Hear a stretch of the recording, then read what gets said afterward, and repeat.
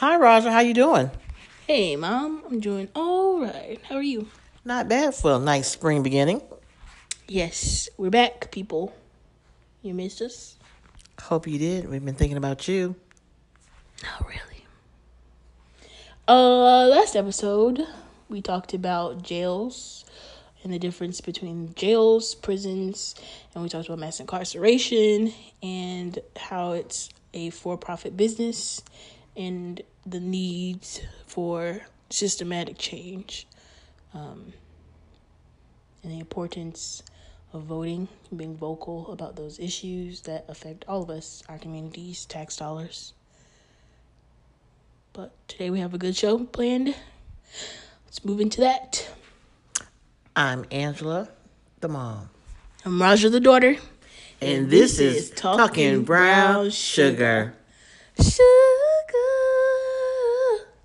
I want some of your brown sugar.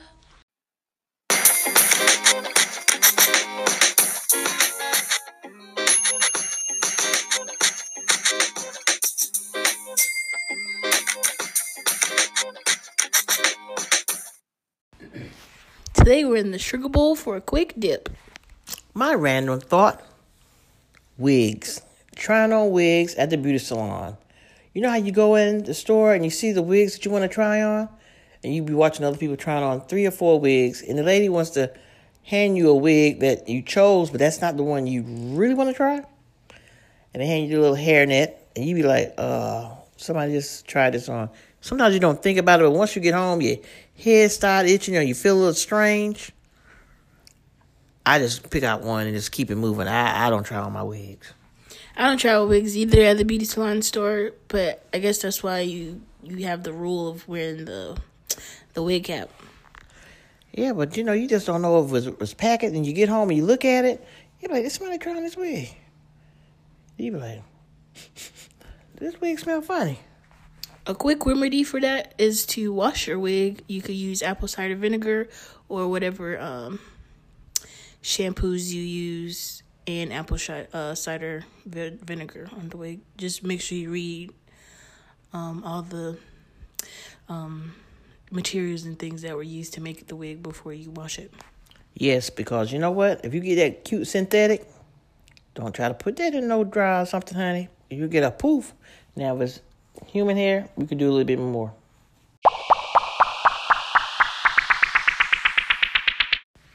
Sugar cubes, aka the news, where we put a little sugar in your drink cup.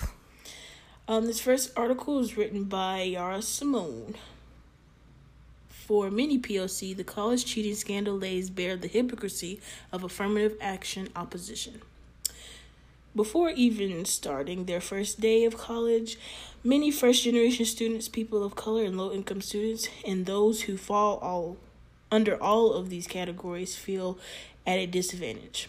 After all, the already stressful process of college applications become even more intense when you have to navigate it alone or worry about the fees associated with applying. Then there are the constant challenges of income inequality when these students finally arrive on campus, whether it's having to wait to buy books until financial aid kicks in or finding that your K-12 schooling did not match up to your peers. These disparities can cause students to suffer imposter syndrome and question whether they really belong at an elite academic institution. And if they're unlucky, they have also been told by peers that the only reason they were admitted is because of affirmative action. The experience of low-income or minority students in an elitist college system have become all the more stark as news broke about a large college admissions scandal, a $25 million scheme in which wealthy parents bribe their children's way into prestigious universities. Many have begun speaking out about how an already elitist system, which shuts people out because of low test scores and income levels, is even more broken than they previously realized. For example, actress Lori Loughlin, Aunt Becky, and her husband, J. Mosimo Ginali, allegedly paid $500,000 in bribes so that their daughters could be accepted to the University of Southern California as crew team recruits, even though neither of the two children row crew. To add insult to injury, one of Loughlin's daughter's 19-year-old YouTube influencer, Olivia Jade, said she didn't even care about attending college. What you say about that? And people right here studying and trying to get in and get financial aid. I'm sick of them. I went to a PWI, and I remember not so much as with my peers, but with like when we had different events, like parents and adults of students, you could tell, or family members of students will often look at me or some of my peers of color or, you know, other peers as if we didn't belong on campus. And I'm like, you go on my campus, look at me like this. You chill out. I'm here on a merit scholarship and other scholarships, honey, and I'm paying via loan. Like I deserve to be here. I had made great grades in school. SAT scores were popping. So just having somebody look at me with attitude, like, or just, like, why am I in this presence? Or, like, I deserve to be here. And I never felt, I never questioned it. But I did question my peers who would come to class smelling like weed, marijuana, reefer, Mary Jane every other day. How did you get here? How are you passing this class? How is she walking with me? And, all kinds of crazy things. Just stuff like that. Other crazy things that went on. And I'm sure everybody has a story about things they've seen people get away with and they still walked on time. Yeah, because used to listen to you tell me things, and I can refer back to myself, too. Going to school and watching kids, and if you take classes with them, or you see them and you don't see them, and you're like, something's just not right. But I am so glad they have popped the head on this bump so everybody can be exposed.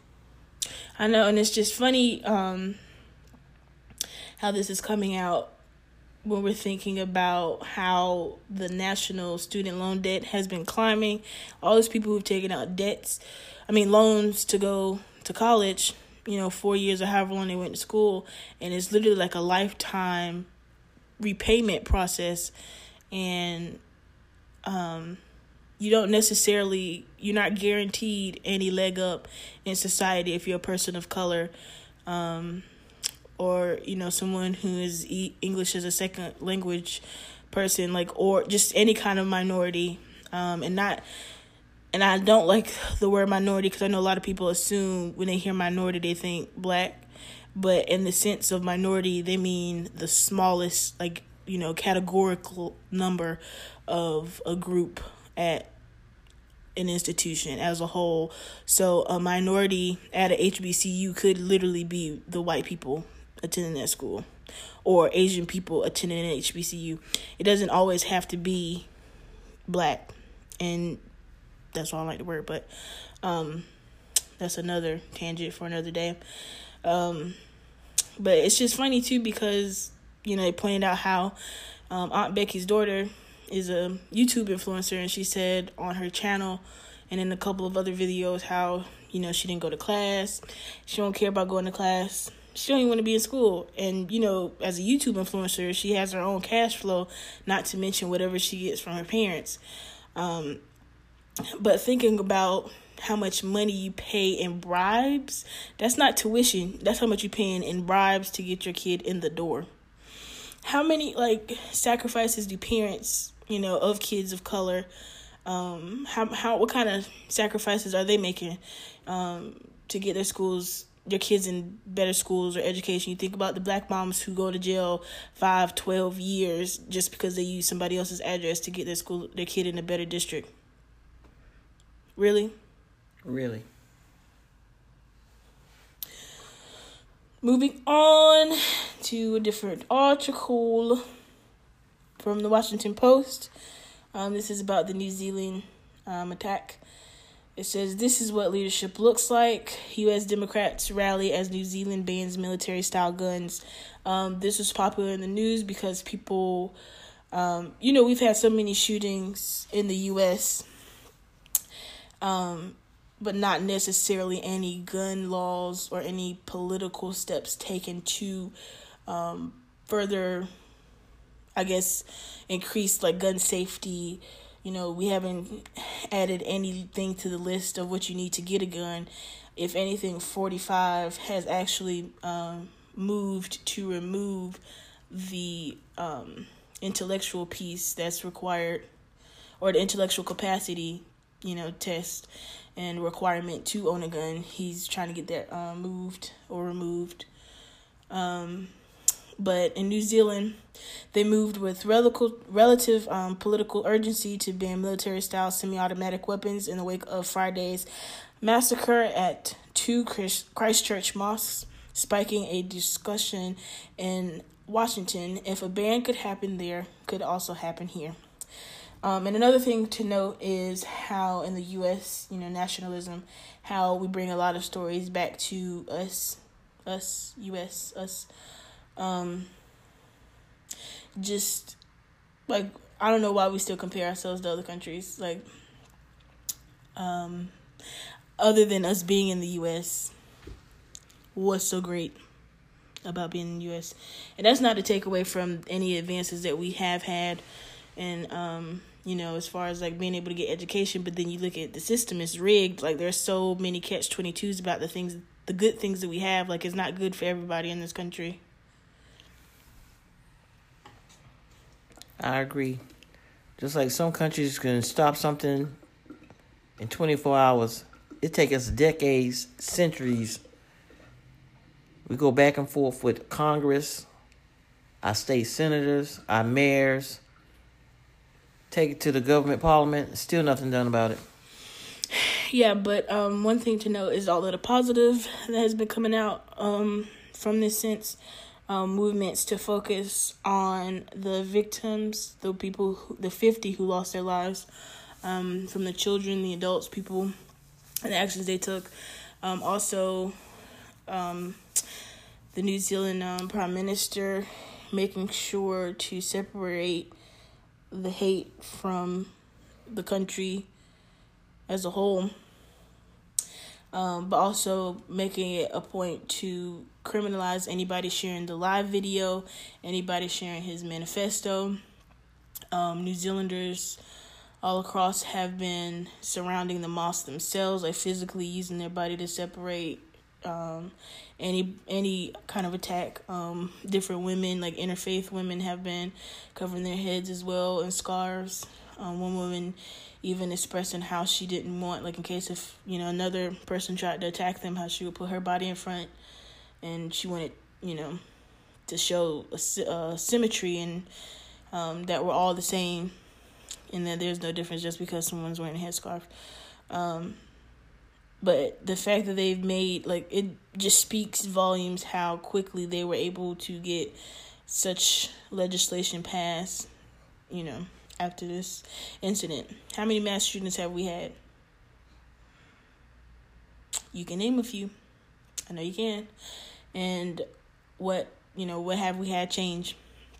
You think about the NRA and its involvement, and just the web of organizations and institutions that are behind preventing any kind of action being taken, as well as just no progress being made in general. And other international news, like Cyclone Idai, they're talking about cholera cases reported, and the storm hit Mozambique. Over 600 people lost their lives. It says a week after the flooded Mozambican port of Beira was hit by Cyclone Idai, cases of cholera have been recorded, a humanitarian aid group said on Friday. The International Federation of Red Cross and Red Cross Crescent Societies warned the risk of other outbreaks already, noting an increase in malaria. The storm has so far killed 557 people across Mozambique, Zimbabwe, and Malawi, but the death toll is expected to rise. Idai made landfall near Beira, hitting about 106 miles per hour winds on March 14th. 8 workers are slowly delivering relief, but conditions are said to be extremely difficult, with some areas completely inaccessible and a scarcity of helicopters. So there are about 1.7 million people who are said to be affected across southern Africa with no electricity or running water in areas where homes have been swept away and roads destroyed by the floods. We just wanted to make mention in this article, just, remind everybody to be aware of what's going on around in the world, in different countries, because they do impact how we move in our day-to-day as well, even though you might not think about it. This is coming from, the last article is from BBC. This article is coming from Atlanta Black Star. Bronx students emerge victorious after 3-day lockout demanding change after racist video surfaces. Students at a New York City high school have ended a 3 days lockout of a campus administration building sparked by an outrage over a racist video that resurfaced earlier this week.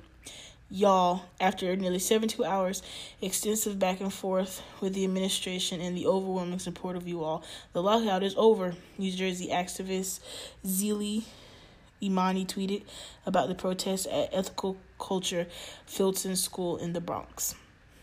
On Monday, dozens of students staged a protest, locking administrators out of their offices following a racist video circulating around the school, according to New York magazine's The Cut. The video, first reported in February, reportedly showed Filton students using racist, homophobic, and misogynistic language. Head of school Jessica Bagby sent home a letter to parents last month explaining the video was made a few years ago. That's in quotes. And added that an investigation was launched after administrators were made aware of it on February 13th. One student involved in the video withdrew from Filton, according to Bagby. However, the administration was tight-lipped about what disciplinary action was taken or would be taken against the other students involved. Although it seems that all the students involved in the offense are no longer at Filton, as the school said they were seniors, this seemed to be the root of Monday's protest, in which students expressed dissatisfaction with the lack of transparency about how the school handled the incident. We are here today in light of recent events, imploring those who desire to see the institution move forward to stand in solidarity with the students of color and white allies of the Ethical Culture Filton community, the group Students of Color Matter wrote on their Instagram page, which featured photos and videos from the campus demonstration. Today, a lockout will take place in the administration building as a means to force our administration to acknowledge the concerns we have been bringing to their attention over the past several years, it continued. In an interview, a student named Josh told the New York Daily News that the students of color at the predominantly white private school are treated like second-class citizens compared to the white kids. The lockout is to try to shed light on the fact that students of color really aren't being represented here at school, Josh said. All students' immediate demands laid out in a press release, including having a disciplinary action taken against the students. In the video, made public a written apology from each of the students involved and a global investigation into the culture and racism at Filton. Students also called on the administration to recruit and retain more minority students, hire more faculty of color, require bias training for all employees, and implement a mandated Black students studies course, among other things. While Filton prides itself on its dedication to diversity, ethics, and progressivism, active reform surrounding the issues has been delayed for too long, the group wrote.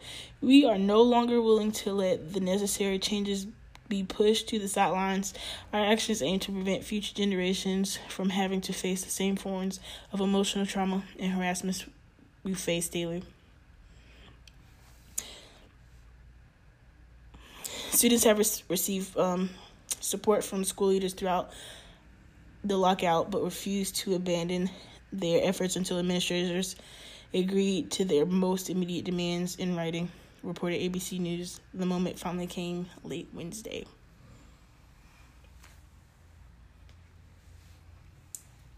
I agree. I'm glad the kids stood up for themselves as a team. Just to talk about a whole lot of things that we don't know what's going on in the school systems. We send our kids there hoping they have a good day and come back and tell us how their day went. And then they come back with this stuff. That's not fair to those kids. Yeah, shouts out to all those children involved, the supporters, the allies, for just taking action, getting things done. The students of color matter, their movement and everything. They seem really well organized. Their messages were clear and well thought out. But that's something they've been dealing with for years, and it's unfortunate that they had to do this. So there's no telling what they're really learning. But their demands, just, praises to them. I'm proud of them, and I'm excited, and I hope that the administration sticks to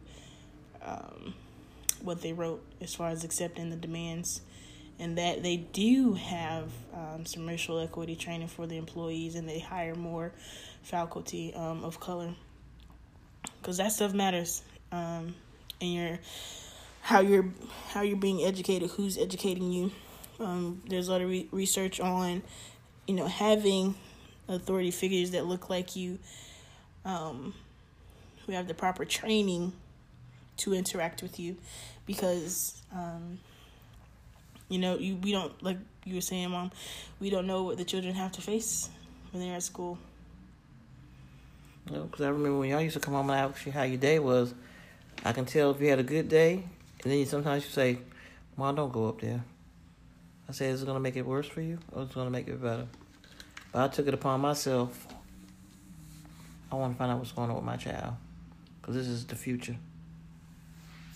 Yes, I just can't wait to see what comes out of this story, and I hope that they keep their foots on their necks. Yes. Gonna end our news cycle on a good foot. I mean, that was a good foot, but a little positive. The trash bag challenge is a wonderful viral trend that has people picking up trash everywhere. This is from Nifty. So, I don't know if y'all have been seeing this, but online, someone challenged people who take pictures, or, people to take pictures in an area that's in their community, neighborhood, or where they travel often, that's really neglected. It's trashy, it's dirty. Take a before and after picture, the before picture with the dirty environment setting, and clean it up with your friends. Have a cleanup party. Show how you improve the area with, the pictures of the trash bags, where you collected all the trash and debris that needs to be removed. And it's taken on by so many people. I think this is a brilliant movement and hashtag, and it shows the power of social media if, we have the right idea behind it, compared to things like Momo, and other negative hashtags you can think about. But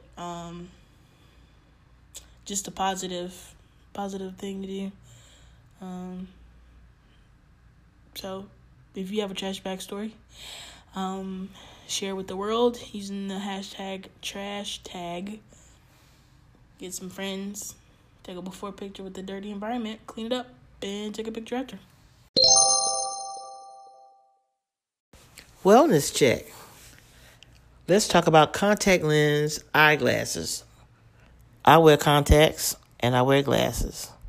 First of all, you should get your eyes checked every year, because you don't want to get cataracts or anything that's growing in your eyes. Check on your retina, check for high blood pressure, diabetes. The good thing about contact lens, you can be hands-free. You can wear all kind of fancy glasses, color contact lens, all that cute stuff. But on a,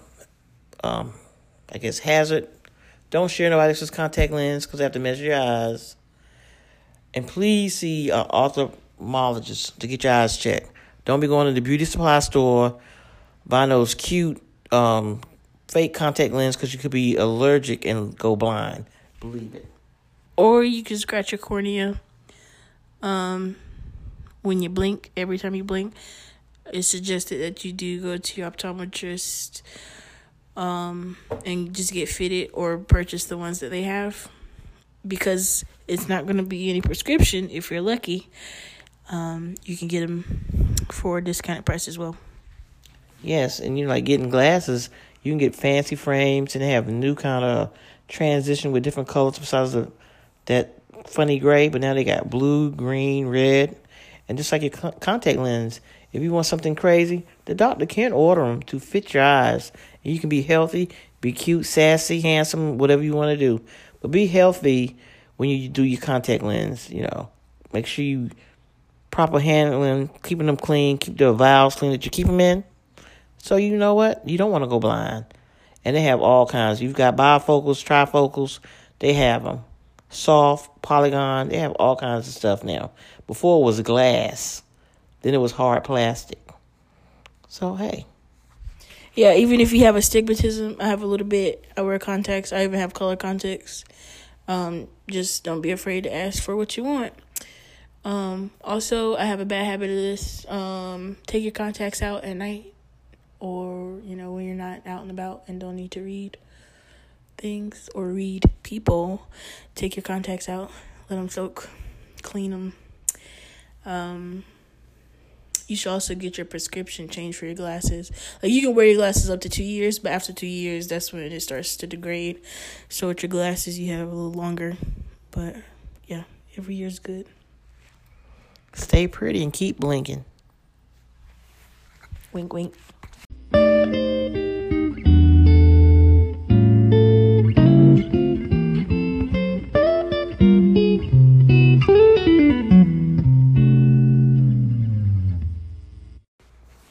Hey peeps, this main discussion will be talking about death and funerals. If you would like to skip this part of the episode, feel free. Do what you need to do for you.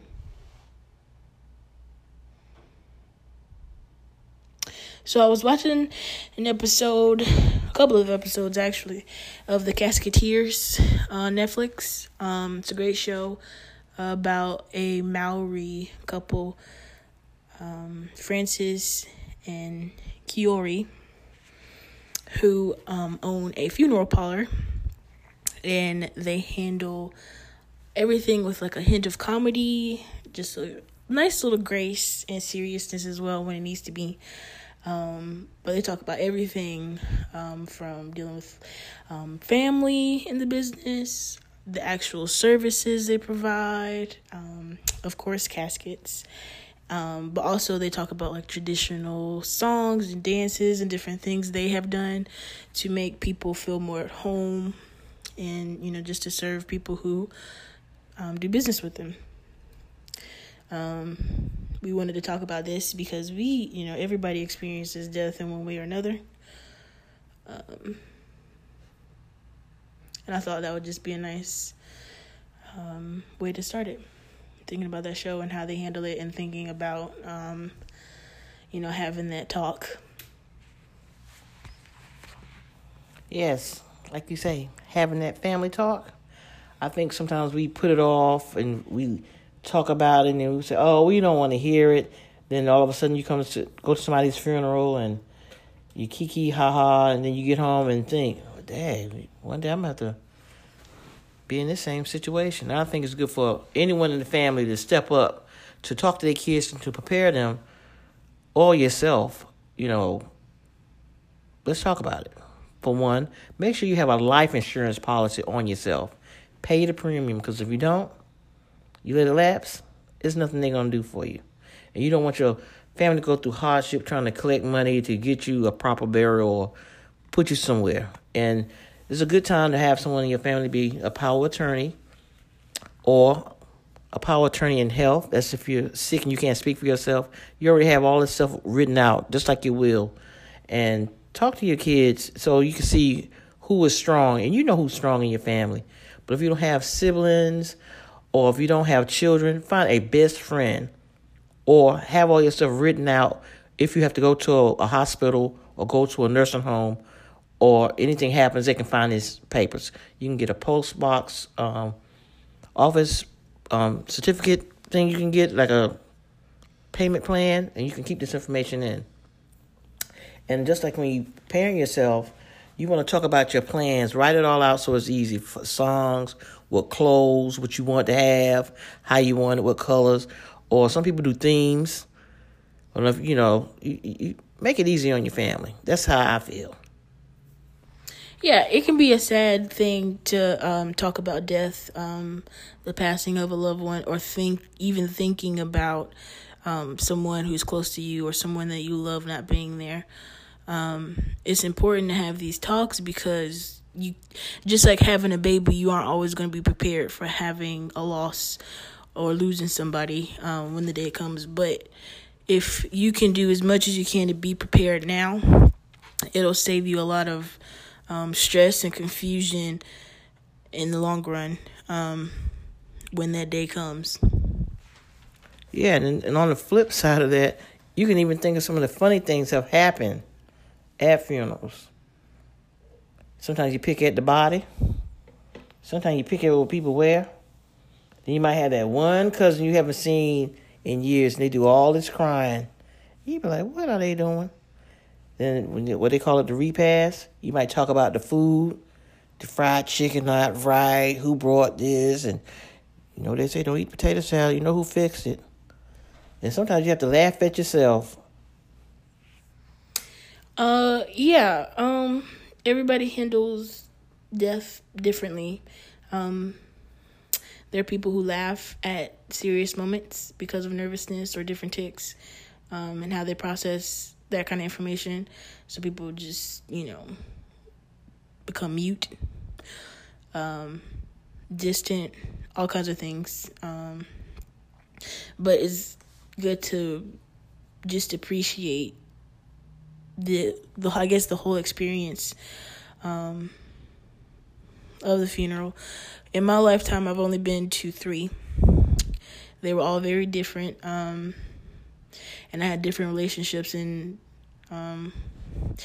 the individual that passed, also with the people who were attending the service who were affected by the loss of the person. And it's never an easy thing to approach or deal with. I think sometimes just like your presence being there to support, to grieve, like allowing yourself space to be present is good. I say the same. I've been to babies, even my loved ones, my mom, my grandmother, and my great-grandmother. This happened like in a year's time. I had a double funeral. And it's not easy. I don't even know to this day how I went through it. It's but the grace of God. But I think it's better to put ease with the family to be prepared. Because you're never going to be prepared, even after. But I think you just have to be strong and just take care of your family while they're here. Smile and smell the flowers now. Did you want to talk about that more? 2007? Yeah, we can. In doing that, like picking out caskets and handling it, I was very calm about it. Talk about who you lost. Talk about who I lost? Well, I lost my mom. Well, we knew my grandmother was sick. And before that, my other grandmother, she was sick too, who adopted me and raised me. Grandma Jella Mae and my mom, Linda Adams Prout, Dr. Ruth Davis.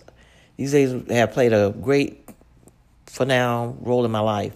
But you don't never think about losing them. You see people getting sick and you know they're getting older. But you never think all 3 are going to leave you like 1, 2, 3 at the same time. So in the process of doing that, I had to come up with the pictures, get the obituary together. Money that you thought people had saved, they didn't save. And everybody's pointing fingers that I thought you knew, I thought you had something.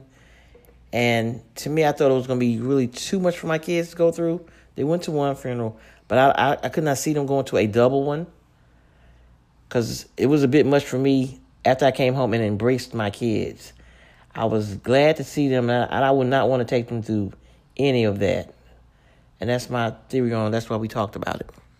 Yeah, I remember first attending Jella Mae's funeral, and I was appreciative of being able to send her off, saying goodbye. And we wore the same peach color. I just remember I just wanted to wear that shirt. I wanted to look nice for Mama Jella Mae. And the fact that we were in the same color, it was an extra like punch in the gut. But at the same time, I was happy that we were wearing the same color.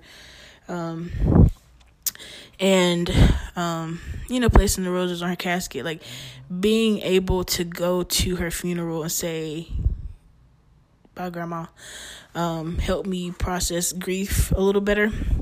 Because I remember when you told me she passed in the kitchen, I still remember vividly how it was a brief like shock and pause, and then I just cried for a bit. I could tell you had been crying because you were a little puffy when you came to us, but you didn't cry as we were going through after you told us. And I remember also having other family members asking me if I knew who was in the casket. And I'm like, yeah, this lady helped raise me. I remember her popping me when I was little for trying to wake up my little brother because I was trying to see if he was breathing. She popped me. She said, don't mess with your little brother while he's sleeping on the bed. And I remember to this day, this lady popped me with 2 fingers and my hand hurt for 5 minutes after. As I was looking at the family member, asked me, do you know her? How do you know her? You just a baby. I was like, well, I'm not a baby now. I know who this is. She raised me. Thank you. Bye. Just, things like that. But the service was beautiful. Everything sending her home was beautiful. And then I remember getting home after the funeral and you had to leave. I felt bad. I wanted to go with you. I wanted to go with you because I saw in your face the hurt that you were going through after hearing Ruth and my grandma Linda. Both of who? Linda passed first, and then Mama Ruth passed. And I remember you saying you had to go. I had to go because we knew one was going because my grandma, Dr. Ruth, she was in hospice. But I knew, talking to my mom that Wednesday, we talked all day long. We usually do. But when she had a massive heart attack, because I was trying to find out what happened, my baby brother told me. I was on my way to work. And I was like, what? Then I had to take a deep breath and like, wow, what am I going to do? I said, my kids can't embrace this one. We just had one like in 6 months' time. So I prayed to God and just went with my gut, kept in contact with my kids, came back home as soon as I could. Yeah, I just knew, I just felt like you needed somebody to have your back, and I wanted to be that person. And so, we were holding it down at home. We were with a family friend while you were away. It was tough with you being up north back home, and I knew that you were responsible for putting together the double funeral after you just put together Grandma Jella May's funeral. And having to do that on the fly while grieving the loss of 3 prominent matriarchs in the family was difficult. And so I just wanted to be support for you. I remember being a kid and be like, I want to be able to support my mom. But my kids were so strong. When I saw their faces, I could see the hurt and the loneliness. And I was like, wow, I had to stay strong for them. And plus I had to stay strong for my brother. They couldn't do nothing. My brother got sick at the funeral home. He couldn't even go in. My baby brother, he didn't know if he was coming or going. I was asking him questions on, was this the right thing to put on here? Is this the right this? Y'all got pictures?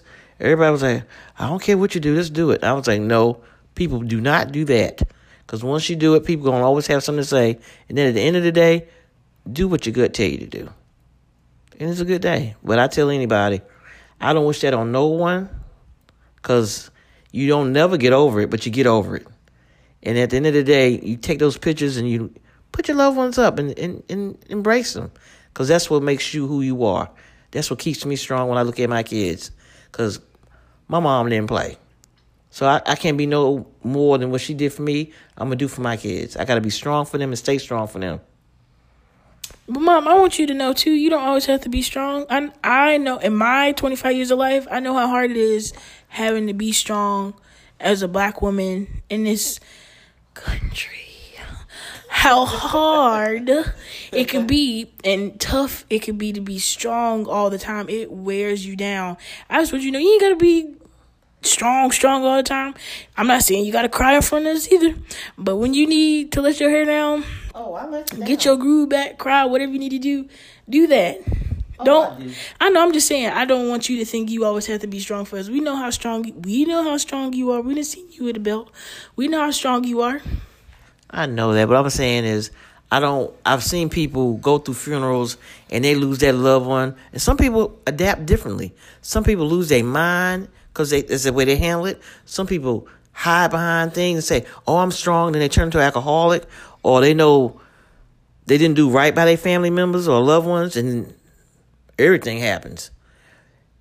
But I'm letting you know, God got us. Oh yeah, I believe that. But I just wanted to be noted that, you know, when you lose somebody and you have a lot of people coming to you, or you know, people always gonna ask you questions.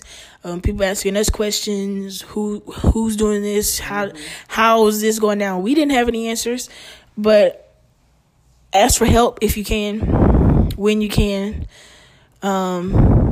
seek professional help with the planning, the arrangements, and that's why, like we said, have that talk now. Have that talk while people are alive and cognitively aware of what they want when they go, how they want to be sent home.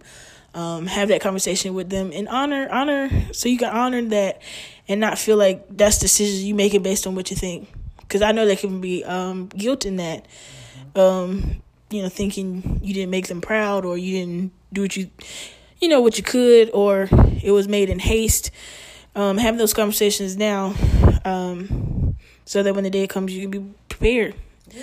Also, get help, like professional help, as far as counseling after, to help process, because grief, there's not a time limit on processing grief. I remember losing my 5th grade teacher, Miss Bryant. Yeah. That still hurts me sometimes, and that's one of the reasons why I stopped drinking soda, because she passed from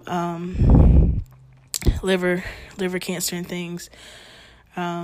But she, like, just knowing her in like less than half a school year, I have carried her love with me since. And just like losing Jill May, that was in 2007. Grandma Linda just losing all 3. Mom Ruth losing all 3. I'm still, that's a loss. So don't rush yourself to, get through grief, but also seek help, especially before you seek help in a bottle, in pills, in self-harm, or any kind of reckless or, behavior. Seek help, somebody to talk to go to help process the feelings and things like that, or just to have somebody to listen. And call your friends, because sometimes on the other end, people don't know how to handle people who are going through grief. No, they'll tell you, it's okay. I know what you're going through, girl. You be all right. And sometimes you have to sit back and then just don't even get into it. Just let it ride. Yeah, or say, I need help, or I need somebody to talk to. Yeah. That can help as well. And just having conversations about death with your family, your kids, will help you process it, help you be prepared for it. I know in my brain, because growing up, you will always say here and there, what would you do if I wasn't here tomorrow? And it sounded harsh. It still sounds harsh sometimes when you say it, but it's true. What would I do if you weren't here tomorrow, the next night? Tomorrow isn't promised, but it does make me look at death in a different way. Like, I appreciate it in a different way. And I think if I would be, because you can never be prepared for losing your parent, guardian, whoever was in your life consistently, a loved one. Like, you can never be prepared for the absence. But I feel like when the day comes, when I have to say bye, Mom, goodbye, Mom, I feel like I'm gonna be ready. It's gonna hurt, but like I'm choked up now, get a little choked up now, but I feel like I'm gonna be ready to go through it with my brothers. However they process it, I feel like I'm gonna be ready on all fronts. As far as like knowing what paperwork to fill out, policy numbers and stuff. I know we got to go through some details because I don't know all the numbers, but I know enough. And I know like songs. I got pictures, video. I mean, you know what I'm saying? I'm ready, but I'm not ready at the same time, Yeah.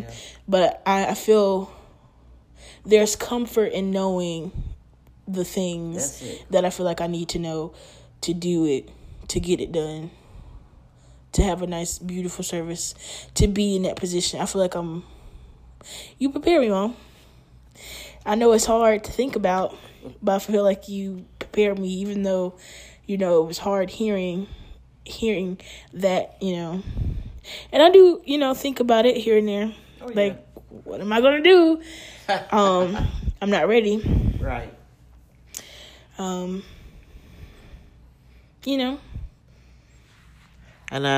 like Ross said, we both up here sitting here getting teary-eyed. I used to tell my kids that, not to scare them, but my mom used to tell me that, because I'll do some things, and she said, oh, what if I won't hear now? What you going to do when I'm gone? I'm like, going where? When I'm dead and gone. I'm like, Mom, you ain't going nowhere. And then when I'll go to sleep at night, I was like, oh, shoot. And I'll go over there and check on her, and I'll press her in the stomach. She said, what are you doing? I said, make sure you're here with me. And then I was never thinking to myself how it would sound to my kids, but I wanted them to be ready. But you'll never be ready. You can have all the papers in the world, but one thing you will have is comfort that you did what you needed to do for that loved one. Because you never get prepared for it. Yeah.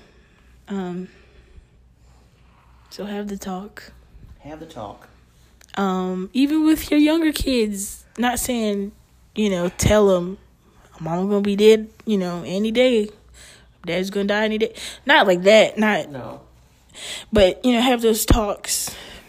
And I'm like, before grandma or somebody older or anybody in their family, like, have the talk with them. It'll help them process things. Kids are intelligent. They will understand and they will have questions. So have that talk with them. Have that talk with your kids. Whoever needs to be involved in that conversation, have that conversation. Have it while you, whip out the life insurance papers like you see in, what is it, the Snoopy pet life insurance commercial? Yeah. Whatever that commercial was, when the parents were, look at these papers, got the life insurance, and they talked about it. It was a hard talk, but have that talk. Mm-hmm. So that in case whatever happens, you're ready. You're ready. Because I've met people who didn't go to their grandmother's funeral because their family figured they didn't know how to handle it. And knowing them now, they are grieving because they have went to other people's funerals. They were like, why didn't they let me go? I was like, why didn't you go? What were you going to do? I mean, sometimes you can protect your kids, and sometimes you got to just say, I don't want to take you here, but I'm going to drag you on anyway. So they'll know. They'll see that, it's not saying goodbye. It's like saying, I'm going to see you later. That's what I'll be saying. I'm going to see you later. I know my third grade teacher told us not to say goodbye. You weren't supposed to say goodbye if somebody's dying. So prepare for the goodbye. That's all. Prepare for the goodbye. But it'll be a good goodbye. Yeah. You get to eat afterwards. Mm-hmm. Hopefully at somebody's house that doesn't have pets. That's so true. You be like, well, who did that? Maybe not a potluck. Consider catering as well. Consider all the details. That's what we're saying. Just consider all the details. And you got to have a little laughter. Think all the good times and the fun times. Oh, we don't want to forget. Follow us online, social media. Hit us up. Hashtag Talking Brown Sugar. Hashtag TB Sugar. Those are separate hashtags. You can find us on Facebook and Instagram at Talking Brown Sugar. On Twitter at Talking Brown Sugar. That's Talking Brown SUG. You can email us at talkingbrown.sugar@gmail.com. Like us. We know we have consistent users. Our analytics system has been improved. We know that we have listeners in the U.S., Sweden, Ireland, and Japan. Shout out to all of our international listeners. Thank you for listening, everybody. When you have time, when you get a chance, send us 5 stars, reviews, tell your friends, your peeps, everybody who listens to podcasts about Talking About Sugar. If you know people who like listening to radios or, like on Pandora, how they have comedy or talk show stations, tell them about podcasts. Introduce people to your favorite podcast, aka Talking Brown Sugar.